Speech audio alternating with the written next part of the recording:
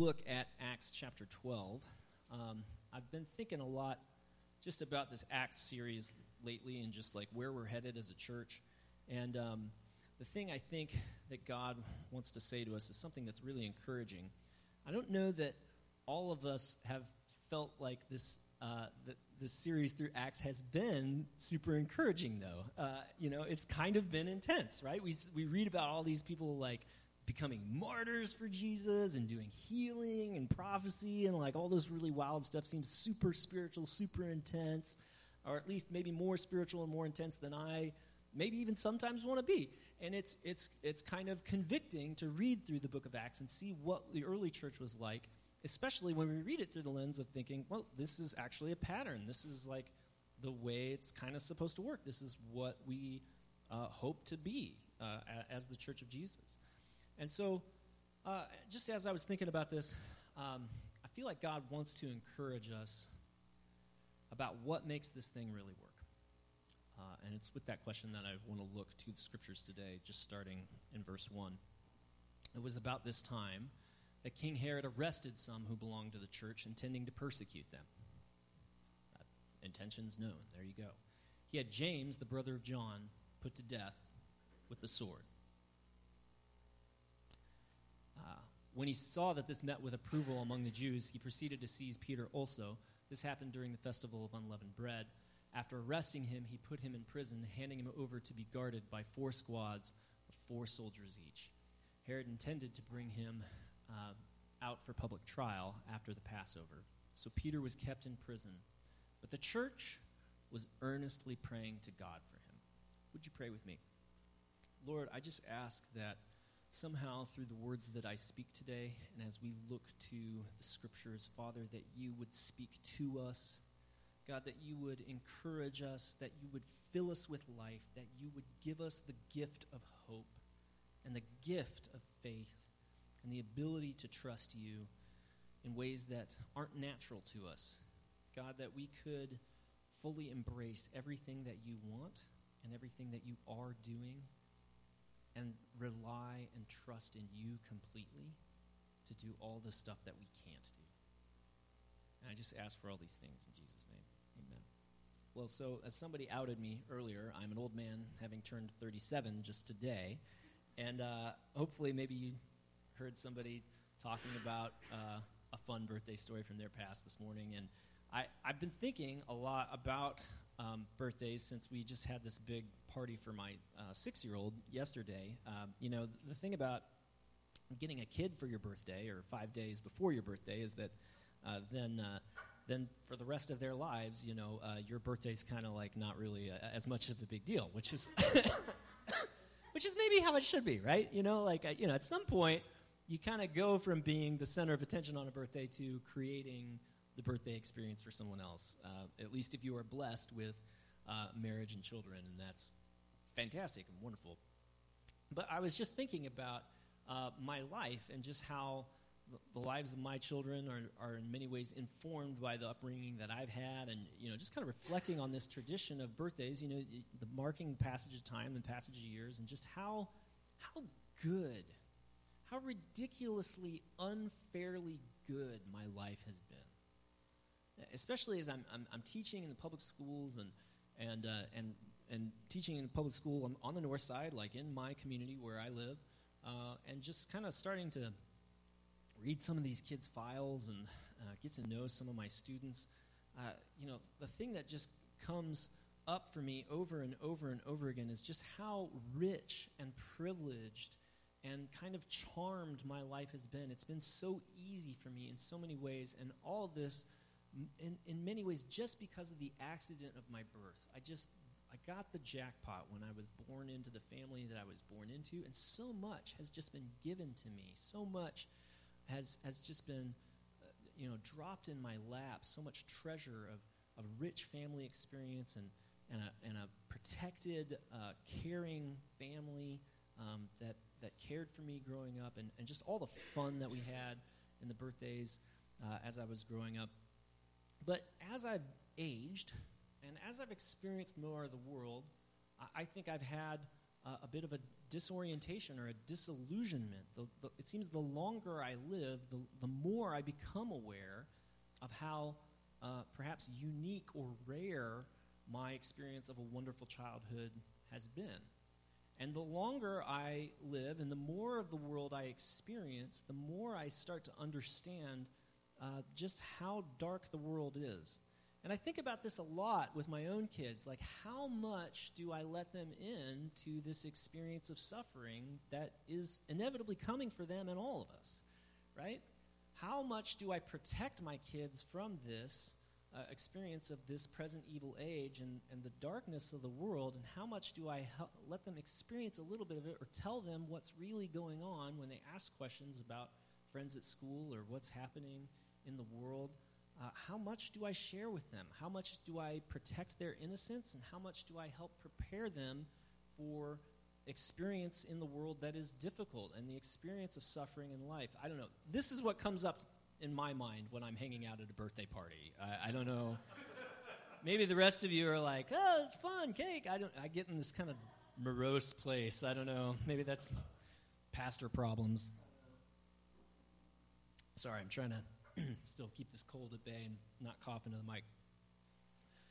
But I think that this experience of this gradual revealing of secrets that happens as we grow up in childhood, hopefully it is a gradual revealing of secrets. Hopefully our childhood is protected. Hopefully when we're young and innocent and weak, not everything is foisted upon us. Hopefully we're kind of led into the secret of how bad the world is as we get older, as we're more able to handle it.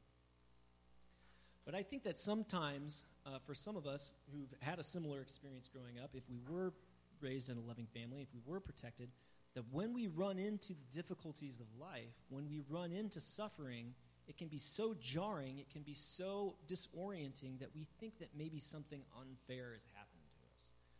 And to be true, I think that the story of Scriptures, that the story of the Scripture is that God intended for the world to be wonderful. God intended for the world to be beautiful. God intended for the world to be without pain and without death and without the suffering that exists as a result of human sin. I think there is a story that explains why those things happen to us and why difficulty is such a part of life and why sickness and pain and death and sorrow and all those things are so real to us. I think that the Scriptures do give us a story for why those things exist and how those things can exist under the reign and rule of a good God. But at the same time, I think that even that answer, even that story, just like any story that would explain our suffering, doesn't make the suffering less necessarily, and it doesn't still, there are still questions that we have. And particularly if we have been raised in an environment where we believe that suffering is not the norm, when we experience suffering and hardship later, it's very difficult to process. And I think that we can see that among many people my age, we talk about how difficult it is to adult, right? Oh man, adulting is so hard. I have to set my needs aside. I have to deal with this. I have to do these things.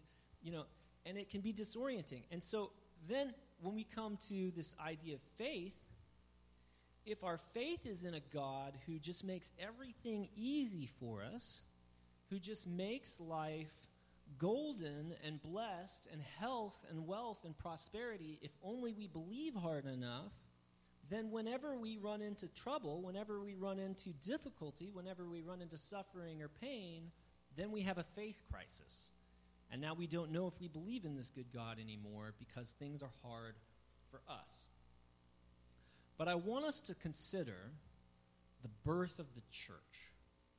And I want us to consider the narrative that we see in Scripture of a people who are poor, who are subject to lots of injustice, who experience pain regularly, and for whom the darkness of this world is front and center. And I want us to consider this in the light that there are people in our city, American people, citizens of Springfield, Missouri, for whom the truth is that life has always been hard. It has always been full of death and sin and loss and injustice and physical and emotional pain, that those things are normal and expected and kind of the status quo, if you will. And it is to these people that the gospel of Jesus Christ is preached. If you will, the gospel of Jesus Christ is a gospel that is good news for the poor. And if you find yourself like me, having grown up with lots of privilege, with lots of richness, with lots of good things that were just handed to you by the accident of your birth, the good news for you is that when you come into contact with your real poverty, when you come into contact with the poverty of the world, when you stand in solidarity with the poor, and when you recognize the poverty in your own soul and can see the truth that we are all poor, that we are all in need, that we are all broken and poor in spirit and helpless without the good news of God, then the good news is for us too. The good news is for the poor. It's for those who realize they cannot help themselves and that they are in need of assistance. They are in need of saving. And it is into this environment, it is into this atmosphere that God speaks and that God moves and that this story gets told. We see that very clearly in this passage, right? Peter, who's, kind of a big deal leader in the early church, is in prison.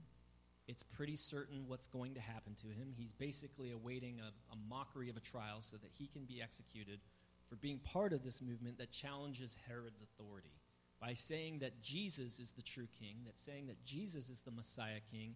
It's undermining this imposter, this person who claims to represent God while he persecutes the church and lives a lavish lifestyle of opulence and on the backs of the people he's taxing and abusing. It challenges this guy, and so he wants to crush this little movement. He wants to crush this anarchistic movement that says that Jesus Christ is the Lord, that Jesus Christ is king, not Rome, not Herod. And so he puts Peter in prison, but the church is earnestly praying to God for him. The church continues to have hope. The church continues to work. And this is happening after James gets the sword, right? So James and John, if you remember from the Gospels, James and John were brothers. These are the sons of thunder. These three guys, James and Peter and John, get to see Jesus transfigured. They're like his closest disciples. A major leader in the church has just been executed by this unjust king, by this puppet king who's totally collaborating with the Roman persecutors. He's totally just a puppet of this Roman state that's oppressing the Jewish people. And he comes and he kills one of the three best friends that Jesus had while he was on earth, while he was living among us in flesh and blood. And so the church has just been dealt this major blow, and Peter's in prison. But the good news and the gospel is that even in this context, Peter gets boosted out of jail by an angel. And here's the thing. I think that the temptation for us as Americans sometimes is to ask, why does that happen to some people and not to me? Why is it someone else? Why did James get killed and Peter live? And we get hung up on that question. It doesn't seem fair because my assumption is that I deserve to have wealth and health and prosperity, and if that's not happening to me, then something is wrong with the world. But the truth and the good news of the gospel is that the world is a mess. The world is a dark place. We should not expect that justice will happen as the default. The default is that the world is a dark place. The default and the truth that we learn as adults that is slowly revealed to us, hopefully, if we had a happy childhood. The truth is that the world is marred by sin. It is marred by war and violence and the unjust systems of this present evil age. And even those systems that claim to be good, when you look under the surface, they're full of corruption and they're full of darkness, because that's what dwells even within our own hearts as sinful human beings. But the gospel is that God steps into that environment. He steps into a world that is broken, that is full of pain, that is full of death, and he speaks and brings in new life. He shows us a vision of something that's coming that we can place our trust in, that we can really put our hope in, that is better than the world as we experience it. You see the kingdom of God proclaimed and demonstrated in the midst of this need, in the midst of this pain. And when we see it that way, we can experience it as good news. God is not done with this world. And even while we wait for the fullness of the coming kingdom, even while we wait for a day when James isn't put to the sword, God is at work boosting Peter out of jail, liberating him, and bringing him out of captivity, out of bondage. The work of God is still bringing people out of slavery, out of prison, out of captivity to darkness and sin, and of the oppression of wicked systems in our present evil age, and bringing them into freedom. We see God at work. And so here's the good news that happens in that context. It says that the night before Herod was to bring him to trial, Peter was sleeping between two soldiers, bound with two chains, and sentries stood guard at the entrance. No reason to hope. He is trapped, and there is no way out. Suddenly, an angel of the Lord appeared, and a light shone in the cell. He struck Peter on the side and woke him up. Quick, get up. I always wonder, what's that like for Peter? Like, you always want the angelic visitation to be like, touched by an angel, Beautiful Philadelphia cream cheese commercial. The angel's, hey, wake up. Just kick him in the side, wake him up. Right? And the chains fell off Peter's wrists. And the angel said to him, put on your clothes and sandals. And Peter did so. Wrap your cloak around you and follow me, the angel told him. Peter followed him out of the prison, but he had no idea that what the angel was doing was really happening. He thought he was seeing a vision. He thought he's tripping, right? He thought he was dreaming. He thought this was all a dream, I've fallen asleep in my prison. I'm getting ready to die, and I think, maybe I'm having a dream of what, that God is doing something, right? They passed the first and second guards and came to the iron gate leading into the city. It opened for them by itself, and they went through it. When they had walked the length of one street, suddenly the angel left him. And then Peter came to himself and said, well, now I know without a doubt that the Lord has sent his angel and rescued me from Herod's clutches and from everything the Jewish people were hoping would happen. When this had dawned on him, he went to the house of Mary, the mother of John, also called Mark, where many people had gathered and were praying. And here's, I think, maybe some of the secret sauce, right? The church was praying. God heard those prayers, right? Many of the people were gathered and were praying.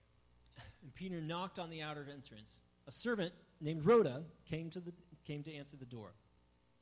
We'll say more about Rhoda here in a minute. When she recognized Peter's voice, she was so overjoyed, she ran back without opening the door and exclaimed, Peter's at the door! I love this because, this is how these things really happen, right? You have this ditz for Jesus who gets mentioned in the Bible.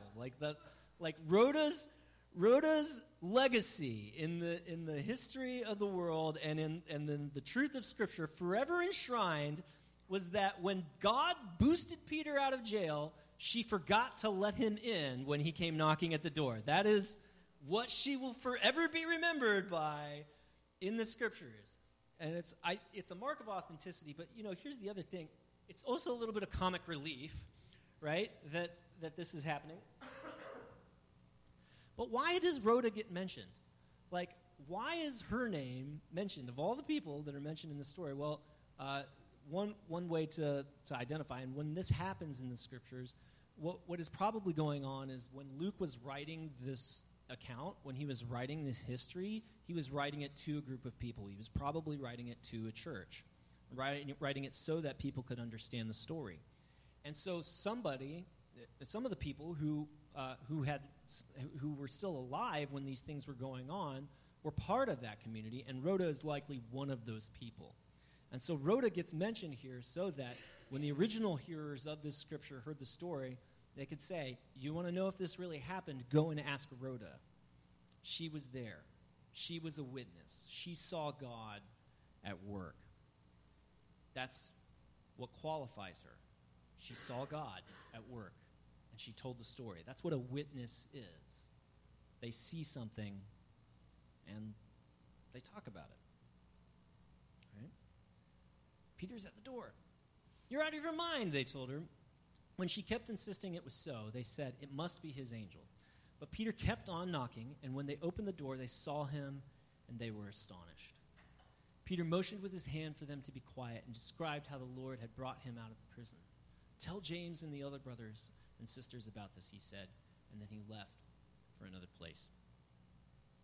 Here's the gospel. Here's what's good news for us today. It's that God is the one that makes this thing work. This has been true every moment in church history. When the church is at its best, God is the one that's making it work. And when the church is in power and abusing people and doing all kinds of horrible things, which is definitely part of her church history too, that's when people were making it work. The good news for us is that God is the one that is driving this thing. God is the one who sustains it. God is the one who calls it into existence. God is the one who initiates it. God is the one who makes it happen. The good news for us as we read these stories in Acts is that the onus is on God to make something happen. This is not a story of Peter cleverly breaking out of jail. This is not a story of Peter persuading the guards to see his way and let him go. This isn't a story of Peter being super obedient and healing somebody and convincing them that they should let him go. There is kind of a story that sort of is like that later. This isn't a story of the church just, storming the castle and breaking in and taking Peter by force. This isn't a story of Rhoda, the warrior princess, doing her ninja kicks through the door, which would, I think, actually still be kind of an awesome story. I want to read that story someday, but that's not what happened, right? This is a story where God intervened and saved the day. And the story of Acts and the story of all the scriptures is really just that story told over and over and over again. God is the one who makes this thing work. That's the gospel, that's the encouragement, and that's the good news for us this morning. And so if we find ourselves suffering, we find ourselves struggling, if we find ourselves in pain, the good news is that God is still very much at work in this present evil age, in this real dark world. God has and continues to make himself known and act. And acts, if we're worn out from it, if it's been difficult for us to be challenged by the example of the early church over and over and over again, let me say this and let me say it clearly. Acts becomes good news for us when we understand who makes the miracles happen. It's not our faith, it's not our perfect obedience, but it is his grace and power poured out on messed up, goofy, ditzy, sinful people.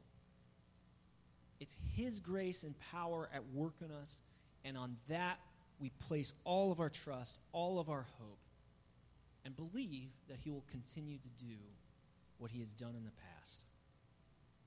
And so the invitation for us this morning is to stop asking, why is this happening to me, or why is this not happening to me? But the invitation for us is to ask, Lord, what do you want? What do you want to give me? What do you want to give through me to someone else? What are you doing? And how can I agree with you?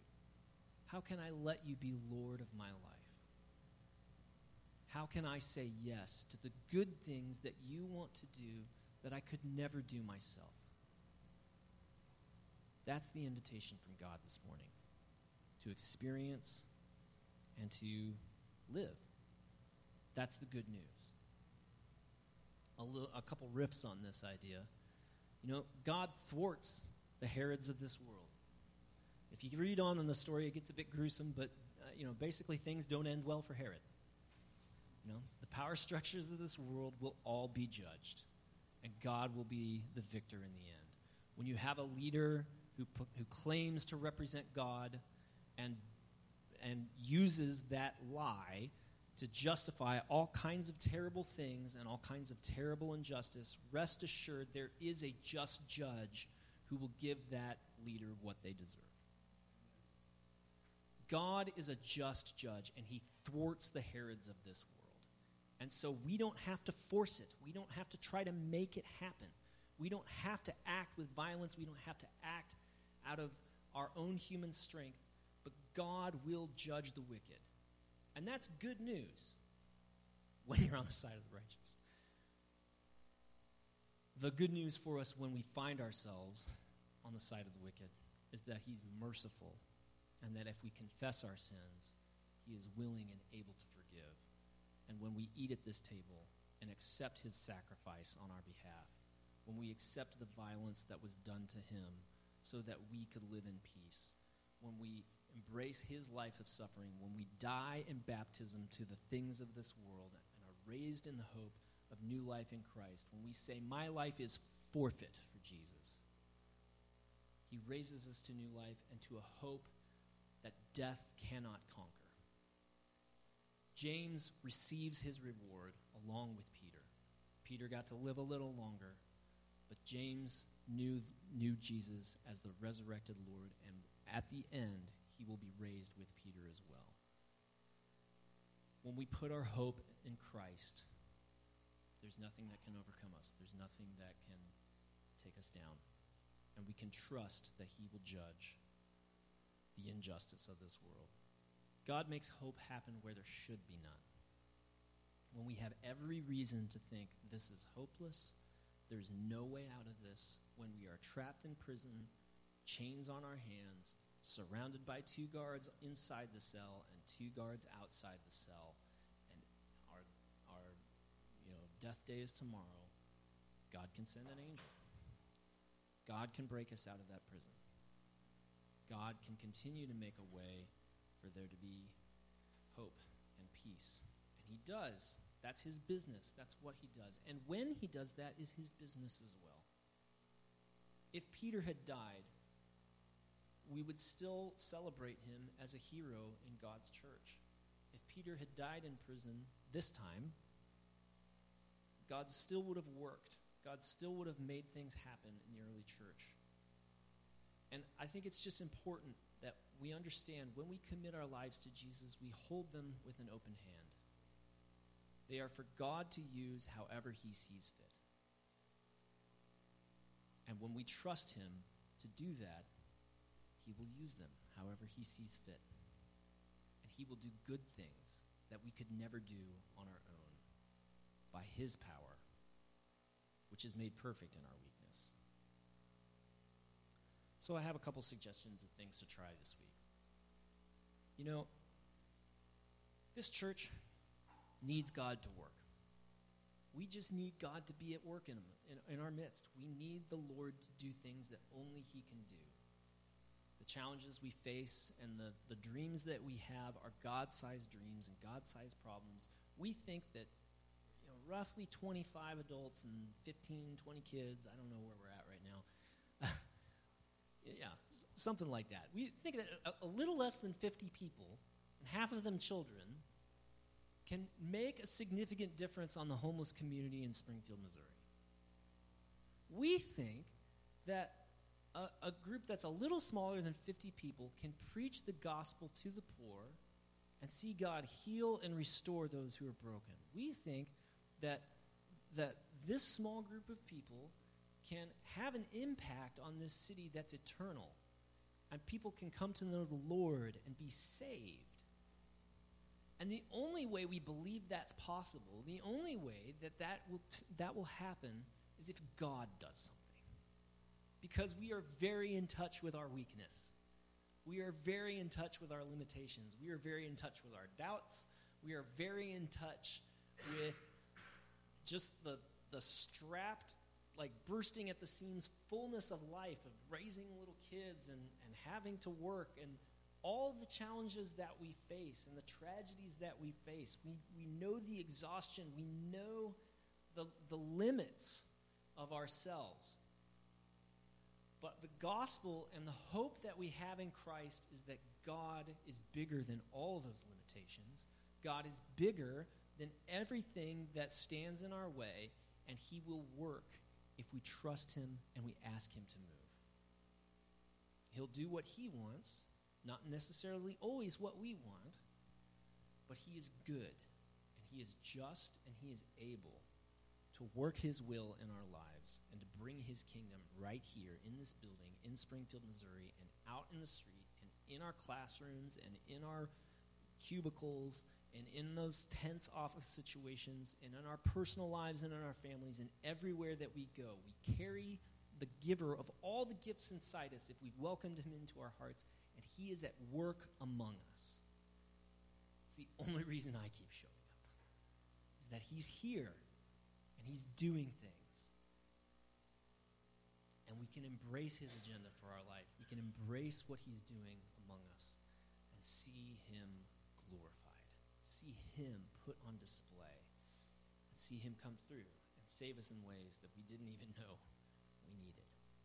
And so I'm asking for just this week, make a commitment for at least this week. Pray for this church every day. Just pray for the people that come to mind when you think of this body of believers. Pray for the people who are sick and aren't here today. Pray for the needs that you know are present. Pray for the marriages of everybody who's married in this church. Pray for the souls of everyone who's not married and everyone who's little and everyone who's alone and everyone who's suffering. Pray for those who are rejoicing and ask God to pour more blessing out on them. Pray for the people that are part of this church, that God would get his way and get glory in the lives of people in this church. Just take some time to pray, and pray that we as a community can really embrace the Father's desires and the Father's work in our midst. And that we would have the hope that is irrational and unshakable in Jesus Christ and what he is able to do in this present evil age and in this dark world. Pray for the church every day this week. And then just be the church. Just be the people that represent Jesus where you find yourselves. In the way that you work with your coworkers, in the way you lavish grace on them when they really don't deserve it, in the way that we confess our sins to one another and be honest about our shortcomings, in the ways that we spend time with and love our families, and in the ways that we manage the resources that God has entrusted to us in order to bless our neighbors and to take care of the people that God has given us to care for. Be the church. Be the people that are the flesh and blood representation of Jesus on your block, at your workplace, and in your family. And pray in the power of the Holy Spirit for God's kingdom to come. I believe it will come. Would you stand?